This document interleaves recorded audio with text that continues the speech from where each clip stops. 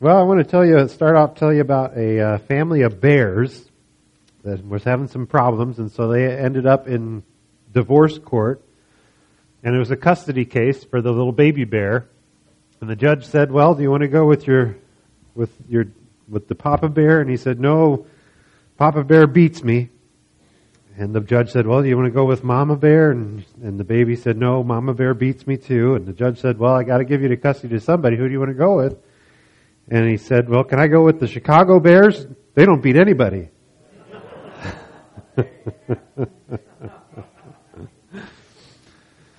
Whenever you go to court, there are always two sides in court. Sometimes it's like a family court sort of thing, or most of the time when you think of court, there's a defense and there's a prosecution.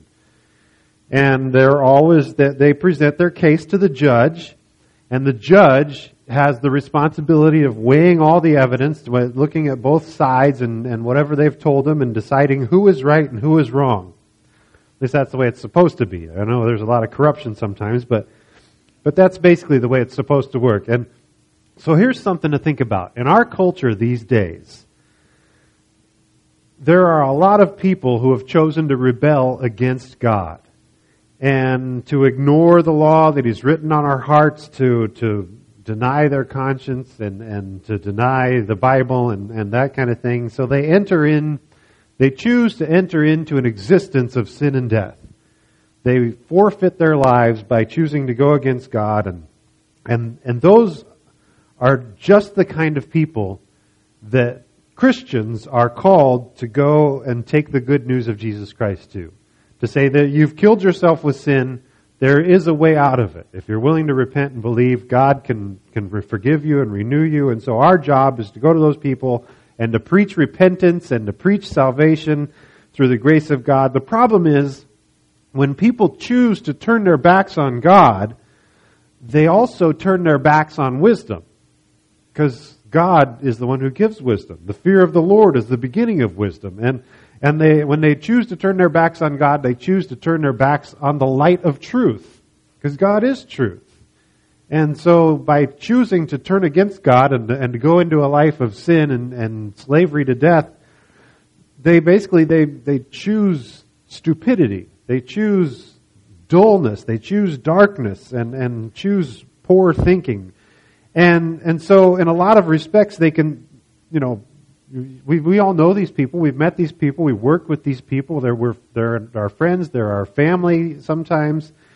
And a lot of times they can seem like intelligent and capable people for the most part, but when it comes to matters of ultimate truth and reality, they can start to seem about as smart as a bag of hammers when you talk to them sometimes. And they might be able to be a rocket scientist or to be a brain surgeon or something like that, but then you start talking about faith matters, of ultimate, eternal existence kind of matters, and it's like all that intelligence when they were rocket scientists and surgeons and doctors and whatever falls out of their head and they can't seem to think anymore. And it's even worse when the things that ought to be common sense.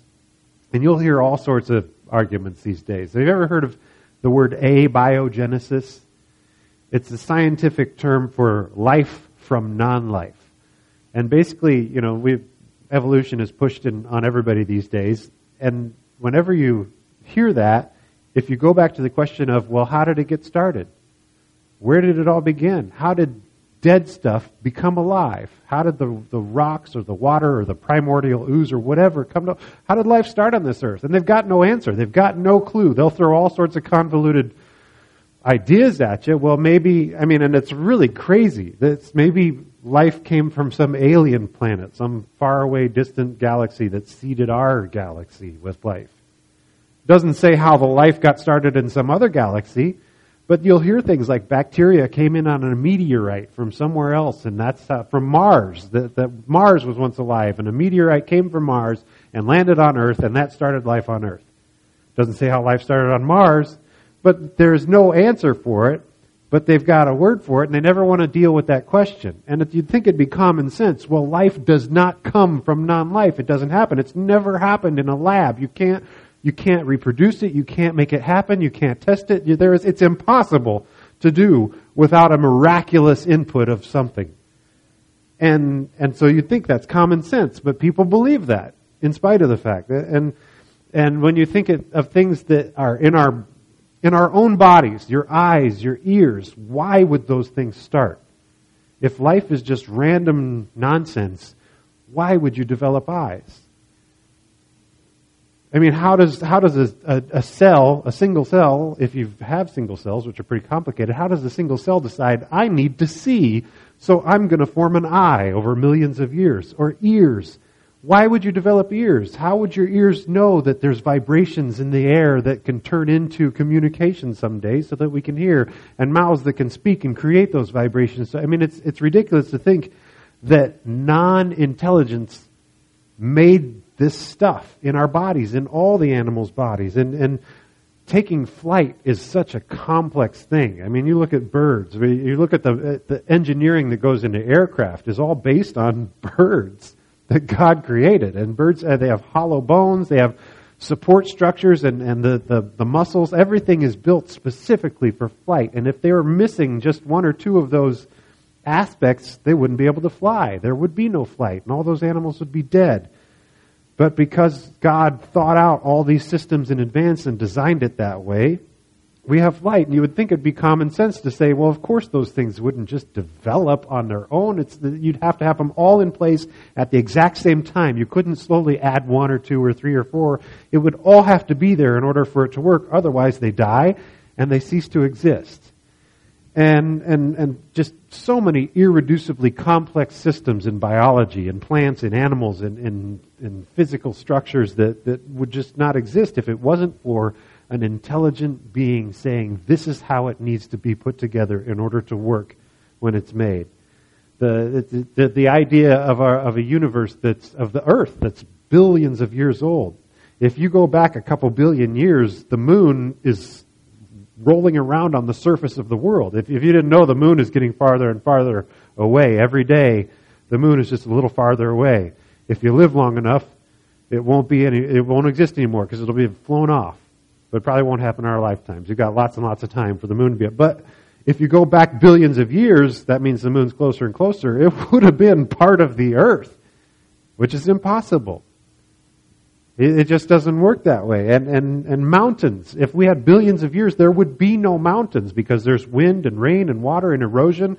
The mountains would all be flat after billions of years. The oceans would all be filled up with the erosion and runoff and silt. Everything with the world would be flat if it was billions of years old.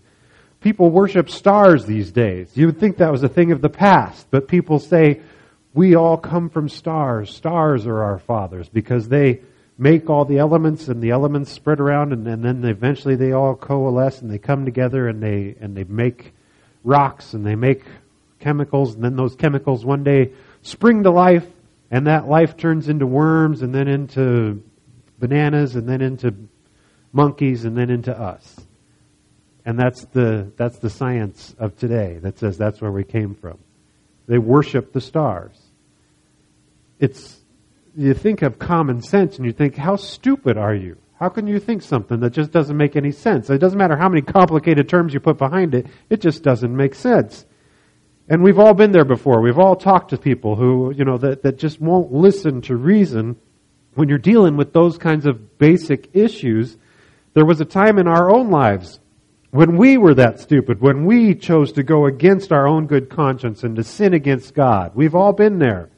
It takes a special kind of ignorant to break God's law, to go against the conscience that says, don't do that, that's wrong, don't do it, that's wrong, don't do it, and we do it anyway. And we think everything will just be fine. And at some point in our lives, we've all chosen that ignorance. Fortunately, I think most of you have decided to go back because you learned how stupid that was. But thank the Lord, He is willing to forgive us. He's willing to accept us back and say, yes, I will take you back. You come and live my way and stop living your way, and I would be glad to forgive you and renew your mind back to the way it's supposed to be, to restore your life back to the way it's supposed to be, and help us to think straight again. Praise the Lord. And so with clear heads and clean minds, we go about trying to share what Christ has done for us with other people, to say, this is what Jesus did for me. He can do it for you. He can make your life brand new. He can make your mind brand new. He can help you to live the way you're called to live. He can do that for you. But one of the things that might happen is we try to tell them why they should turn to Jesus and explain all the reason and the logic we have behind our faith, to explain the reasons for the hope we have within us, is that we present all this evidence for God. We say, well, God exists because look at creation, look at all the things around us, look at the illogical explanations that you hear in pop culture today. Look at the logical explanations the Bible gives that a supreme intelligent being who has always been and existed forever was able to write out a plan for a universe and to speak it into existence by His power. And let me give you all the evidence of the things that the Bible talks about. And to speak, we try to present our case to sinners to say, this is the reason you should believe. This is the evidence behind our faith. And try to get them to choose between right and wrong. But there are a couple of problems with that tactic. First is that their minds are darkened. They've chosen to darken their minds with sin. And they have purposely chosen to turn away from the way and the truth and the life. They've made that choice. So no amount of facts and figures is going to save them. No information is going to make their life whole and new again. You can have all the evidence in the world, and we do. We have a whole world. We have the stars declare the glory of God. The heavens, day and night, declare the glory of God. So we've got all that evidence, but it doesn't matter. If someone refuses to accept the truth, all the evidence in the world isn't going to save them. And people refuse to accept the truth sometimes. The other problem is if you're giving someone evidence and presenting a case for them to decide, who is the judge? If you're presenting the case to them, they're the judge. But in reality, who is the real judge? God is the judge. God is the one supreme judge. So we ought to be careful about what place we give lost people as we explain the reasons for the hope within us. It's okay we need to remember that the ultimate truth is God Himself. Without God, there would be no truth. It's okay for us to say God is real. Well, how do you know God is real? Well, because God has revealed Himself to us. There's nothing in science that you can really prove. That's why they call everything theories. Because when it comes to it, theoretically, your mind could be, if you ever watched Star Trek, there was one episode where they had brains in this thing, and there was no bodies, it was just brains communicating with each other, and they would imagine these things, and they would play out their imagination. Theoretically, your brain could be encapsulated in a box somewhere, and you could be imagining reality. That's kind of what the Buddhists think, that this is all just imagined, that we don't really exist. You could be, plugged into a computer somewhere, and everything that you think is real is just an imaginary simulation that's invented, and you're just imagining reality. None of your friends are real, none of your family's real, your body's not real. I mean, that's what science says, that's a possibility. You can't actually prove that we're here. We can use our sights, our senses, our touch and taste and smell, and that's what science does. It measures things using our senses. But you can't really prove it because how do you know you're really here? And that's the kind of thinking that science does, because you can't actually prove that you're here. All you've got is your senses. And so we say, I can prove that I'm here because God says that I'm here, and God has revealed Himself. If there is a God, then wouldn't He be able to present Himself in such a way that we know without a doubt that He's real? Well, philosophically, you have to say yes, of course. If God is real, then He could present Himself in such a way that we know He is real. Well, the answer to those people is, God has done that in my life. God has revealed Himself in such a way that I know He is real beyond a shadow of a doubt. I know I am real. I know I'm not a brain in a box. I know I'm not a computer program. I know I'm not just an imagined all this existence. I know you're real. I know I'm real. I know the world is real because God has revealed it. And that is the ultimate truth. And that's our argument. Our standpoint is that God is the ultimate truth, and His Word is the ultimate authority for presenting that truth and explaining the living God of the universe. And instead of appealing to sinners and making them the judge and letting them make a judgment about God and say, here's the facts about God, here's the facts about God, here's the facts about God, now what do you think? We say, no, God we appeal to the Word of God. We say, this is the truth. This is the truth that God has written because He has revealed it, and He is the one who chooses who is right and who is wrong. And you can either believe it, or you can choose not to believe it, but you're going to be wrong if you choose not to believe it. And of course, there's nothing wrong with scientific evidence, with historical evidence, there's research is good. It's good to learn. It's good to use your senses and to use your mind and to think critically and to measure things and weigh things. That's good. As a matter of fact, that's how science got started, because a long time ago, Christians said, you know what? If God made the universe, then things are going to make sense. We're going to be able to use our senses and things are going to be the same from day to day. God made things out of logical reason, so we'll be able to measure something, and if it's this way one day and this way the next day, that's because God has made an ordered universe. So we'll be able to do science because we live in an ordered universe. If we lived in a random universe, you wouldn't be able to do that. You'd do a science experiment one day and a science experiment the other day, and things could be totally different. Because you live in a random universe, why should anything be the same from day to day? But the Christians of hundreds of years ago said, you know what? We trust in God. We trust in an ordered universe. Therefore, we can start researching and understanding His creation because God is an ordered God. He's a logical God. He's a sensible God. So we can figure out the things that God has made and why they work the way they work. And so science is good and history is good. And when you're trying to help people understand God better and see how reality always comports to God, it's okay to use evidence. But if you're trying to help people believe that the Bible is true, surprisingly, the answer really isn't science or history or archaeology. It's not even fulfilled prophecy. It's as great and as useful as those things are for teaching, and those are great things for teaching and for learning. It's simply presenting the God of the Bible that brings true authority to our witness.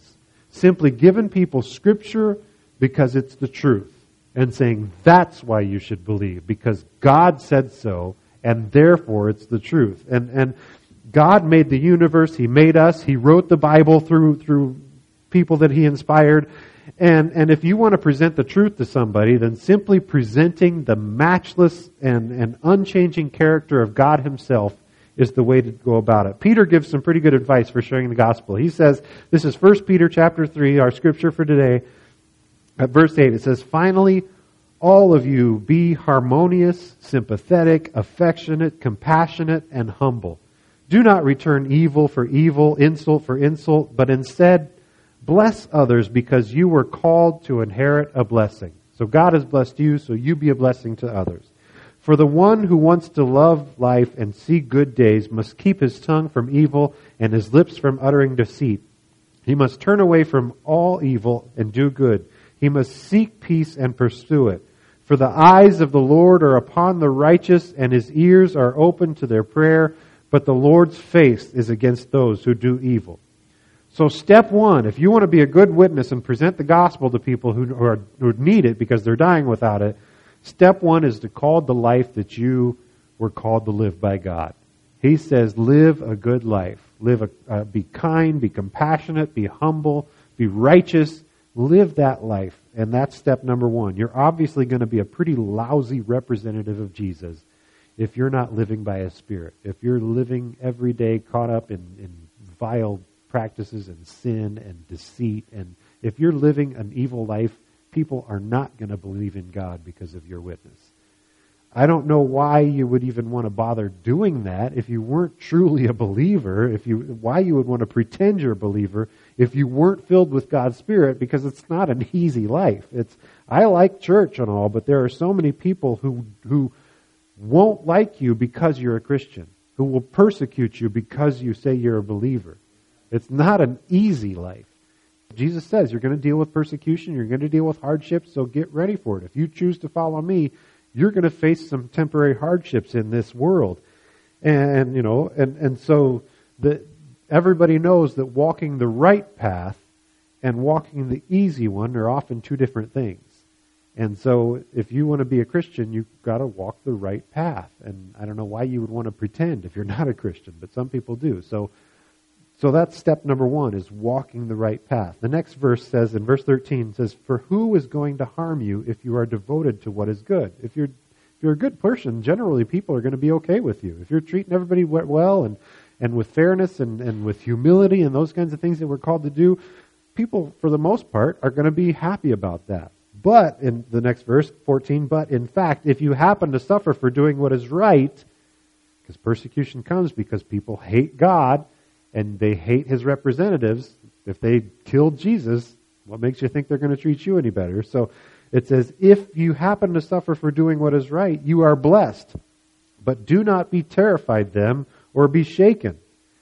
Of course, we know the reason that we do that and we put up with the persecution and those kinds of things is that the long-term benefits are definitely going to outweigh the short-term sacrifices. If you're willing to choose Jesus and to put up with that temporary suffering, then you know that heaven is coming. You know that to live is Christ and to die is gain, that He's going to give you a new life and a new mind now, and that one day you'll get to experience them without the suffering and without the hardship and those kinds of things. So if you're willing to choose Jesus, then you might as well go all in and live out that transformed life so that other people can see what Jesus can do in a person's life.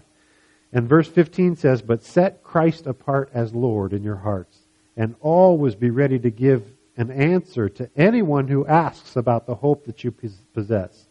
Yet do it with courtesy and respect, keeping a good conscience, so that those who slander your good conduct in Christ may be put to shame when they accuse you.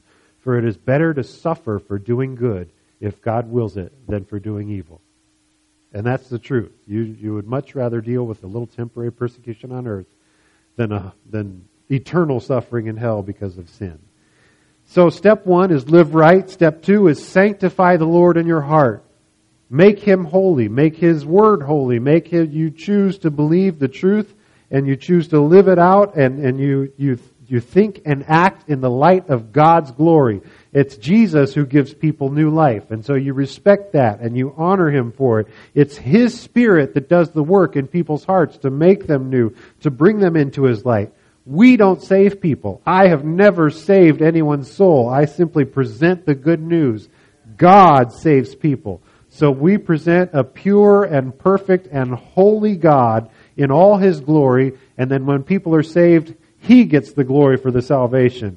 To keep God holy in your heart, that's the step number 2. That you live a good life, you keep God holy, you fill your mind with His Word through. Obviously, you got to study His Word if you want to have it part of your life. You got to study the Bible and fill your mind with His Word through Bible study, and that is how you will always be ready to give an answer. You know God, you know God's Word, so that when people ask you, you're ready to explain to them, this is why I believe what I believe. Because of what God has done in my life based on His truth. Let me tell you about it. And God is the only cure to a dull mind darkened by sin. There is no other hope for people. You can give them all the information in the world, but until they choose to accept the truth, they're always going to be darkened.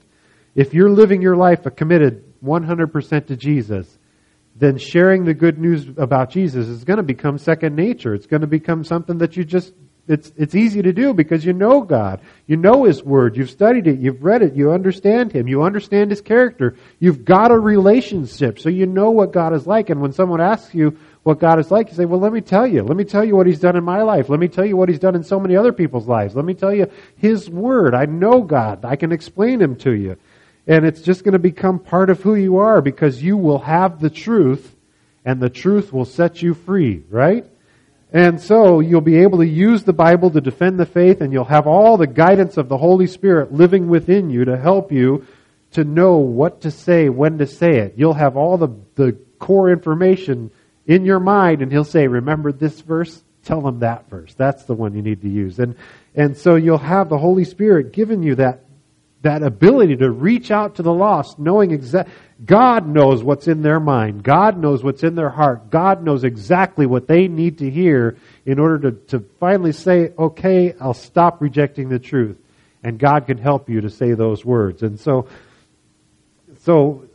Jeremiah 17 at verse 9 says, the human mind is more deceitful than anything else. It is incurably bad. Who can understand it? I, the Lord, probe into people's minds. I examine people's hearts. I deal with each person according to how he has behaved. I give them what they deserve based on what they have done. So no matter what kind of face people put on for us, God knows exactly what's in their heart. God knows exactly what's in their minds. And if you have a relationship with God and His Holy Spirit is living within you, He can help you know exactly what needs to be said to reach out to somebody. It's kind of a cool way that God works that way. And only His Spirit can convict sinners and turn them to the truth. In John 16 at verse 7 says, "But I tell you the truth, it is to your..." This is when Jesus is going away and He's telling His disciples. And they're like, "We don't want you to go, we want you here." And this is what He says, "But I tell you the truth, it is to your advantage that I'm going away. For if I do not go away, the Advocate will not come to you. But if I go, I will send Him to you. And when He comes, He will prove the world wrong concerning sin and righteousness and judgment." So Jesus said, if I go, you're going to get the Holy Spirit. And if you have the Holy Spirit, through you, the Holy Spirit will be convicting the world and dealing with sin and teaching righteousness and judgment. And it makes all the difference in the world when you're filled with the Spirit. When the Lord is in you, not only because He can help you and guide you, but because He is the one who empowers you to do all things. It's God's Spirit is the one who gives you the strength to endure hardships and persecutions. It's the Holy Spirit who is the one who transforms your heart and helps you to live out a life of righteousness. And when people around you see that, when they see that transformation, when you can explain to them what's going on in your life, and then when they see that, it's a whole lot easier to believe that God created the universe. If the world sees someone that's living just like them saying, "I'm a Christian and I'm forgiven," and your life is no different, then they're going to say, "You're just a kook. Nothing's different. I don't believe in God." But if they see your life transformed and the Holy Spirit is speaking through you to hear, and they hear the words that God wants to speak to them personally, exactly what they needed to hear, that's going to make it a whole lot easier to believe in God, because that's miracle. But it's really simple. I mean, it's simple as honoring God. It's simple as reading His Bible, and you know, when your words and your actions are according to what God has called you to, then it's the Word of God is living and active and sharper than any two-edged sword, piercing even to the point of dividing soul from spirit and joints from marrow, and it is able to judge and desires the thoughts and desires of the heart, right? When you're living filled with God, the Holy Spirit, it does that in you, obviously, that's where it starts, but it does that in the people around you too. You can give God's Word, the exactly part of God's Word that He wants them to hear, and it'll hit them to the core. Remember when Peter preached to all those thousands of people from the rooftop, when the Holy Spirit came upon them, and he preached and he said, "You guys killed Jesus and you did this," and 3,000 people were convicted in their hearts and said, "What can we do to be saved? What do we got to do?" Do you think that was because Peter was such a great orator? Peter was a stick my foot in my mouth kind of person. And the Holy Spirit came upon him, and he preached the Holy Spirit through him to all those people, and they felt the Holy Spirit, and they were convicted, and they said, "What do we do?" And he said, "You come and you get baptized and you believe and you're going to be saved." That's what the Holy Spirit does in people. God's Word exposes our hearts and our minds and gets beyond that surface that people like to put on and to what really matters, our character. And God deals with our hearts, and God's Word testifies about His amazing character. The Bible tells us who God is and what He's like, and when we submit our hearts to God's, we begin to take on His character traits.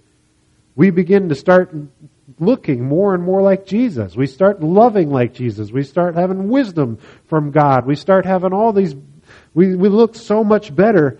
And we're better people, we're humble, we're kind, we're generous, we're compassionate. We start taking on those personality traits of our Lord because He fills us up. 1 John 4 at verse 7 says, "Dear friends, let us love one another because love is from God, and everyone who loves has been fathered by God and knows God. The person who does not love does not know God, because God is love. By By this, the love of God is revealed in us, that God has sent His one and only Son into the world so that we may live through Him. It is in this is love, not that we have loved God, but that He loved us and sent His Son to be the atoning sacrifice for our sins. Dear friends, if God so loved us, then we also ought to love one another. No one has seen God at any time. If we love one another, God resides in us, and His love is perfected in us. By this we know that we reside in God and He in us, in that He has given us of His Spirit. And we have seen and testified that the Father has sent the Son to be the Savior of the world. And that's what I've been trying to explain, is right encapsulated in that scripture, that nobody can see God because He's a Spirit. You know, we live in the world and you say, believe in God. And they say, I can't even see God. How do I believe Him? And our answer is because God is the truth. And because He is the truth, the one true God, because He is real, He has decided to save my life and to put His Spirit in me. So I know without a shadow of a doubt that God is real. He communicates, He heals, He saves, He makes things new. He's proved that over and over. And let me tell you about it. If you will repent and believe, He'll do the exact same thing for you. I have the truth, and the truth has set me free, and you can be set free if you will accept the truth too. And that's the only real truth that there is. Nothing else is really provable. God is the truth. His Spirit in us makes that miraculous transformation so that we're no longer enemies of God, but His friends. In fact, He adopts us like His own kids. He makes us part of His family, and we become chips off the old block and start acting like our Father. And people can begin to see God in us. They see that transformation. They say, what is going on in your life? What is this hope that you have that I don't have? Tell me about it. And let me explain the hope that I have within me, because it'll change your life too. And that begins to open people up to the truth. And Jesus gave this command. He said, I give you a new commandment, to love one another just as I have loved you. You are also to love one another. Everyone will know by this that you are my disciples, if you have love for one another. And that love Jesus showed us was, He sacrificed His life. He gave His all to save other people. And if we're doing the same thing and making sacrifices to reach out to other people and being humble and obviously preaching the truth and preaching repentance and not watering down the gospel, He was bold and He was strong. And that was out of love. If you really love your neighbor, what's the best thing that you can do for him? You can make sure that they get saved. There is nothing more important in anybody's life nothing is more important than eternal life. This life can be destroyed on earth, and you can still have eternal life. So there is nothing more. If you truly love your neighbor, you're going to give them the gospel. And we're commanded to preach the gospel. Jesus said, to promote righteousness. You preach the good news. You tell people to live life right. You tell people to believe my commandments. He said that was His great commission. All authority has been given to me in heaven and earth. Therefore, go and make disciples of all the nations, teaching them to obey everything I've commanded you. He said, you baptize them, you teach them to obey, and remember that I am with you always, even to the end of the age. And that was His great commission. And our instructions are very clear. We're commanded to tell everybody about Jesus. We have a duty to preach repentance and obedience to God. We're called to answer people's questions about our faith. When they ask, we got to be ready to give an answer, to explain this, to explain the evidence of the world around us, to be smart, to ask for wisdom. God says, I'll give you wisdom. You just ask. So we're called to have that wisdom and to be able to explain. That's our duty. And we do all that by the power of God's Spirit living within us. And by spreading the Word of God and by loving our neighbor as ourselves. The word apologetics describes defense or proof of, saying this is the proof of Christianity. That's what apologetics is. So when we apologize for our faith, we're not saying I'm sorry for it, if you ever heard that. When you apologize for the faith, you're saying this is the truth and this is why it's the truth and this is why I believe it. And so we ought to stand up for God. We ought to defend His name. And, obviously we ought to live the life He's called us to so that we're not hypocrites when we stand up. So to stand for truth and to do it by presenting the Scripture as its own defense, as God as the ultimate truth. If there was ever anybody who had the right to end an argument with, because I said so, it's God. And so we could say that. God said so, therefore it's the truth. So when you say, the Bible says, and somebody says, well, why should I believe in the Bible? Before you start going into textual arguments and examples and fulfilled prophecy and scientific evidence that supports the Bible and all that good stuff, before you get into that, just remember that without God, there would be no truth. There would be no foundation for anything. Without God, there would be no reason. If the universe were truly just randomness, there would be absolutely nothing that you could be sure of. You couldn't be sure that the thoughts that you were thinking were real. If your brain was just a bag of chemicals that was randomly put together over millions of years, you could be sure of nothing. Without God, there is no truth.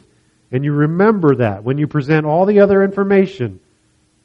God is the reason that we are here and we can think and we can reason and we can do things. And no matter what your senses tell you, they tell you the truth about God first.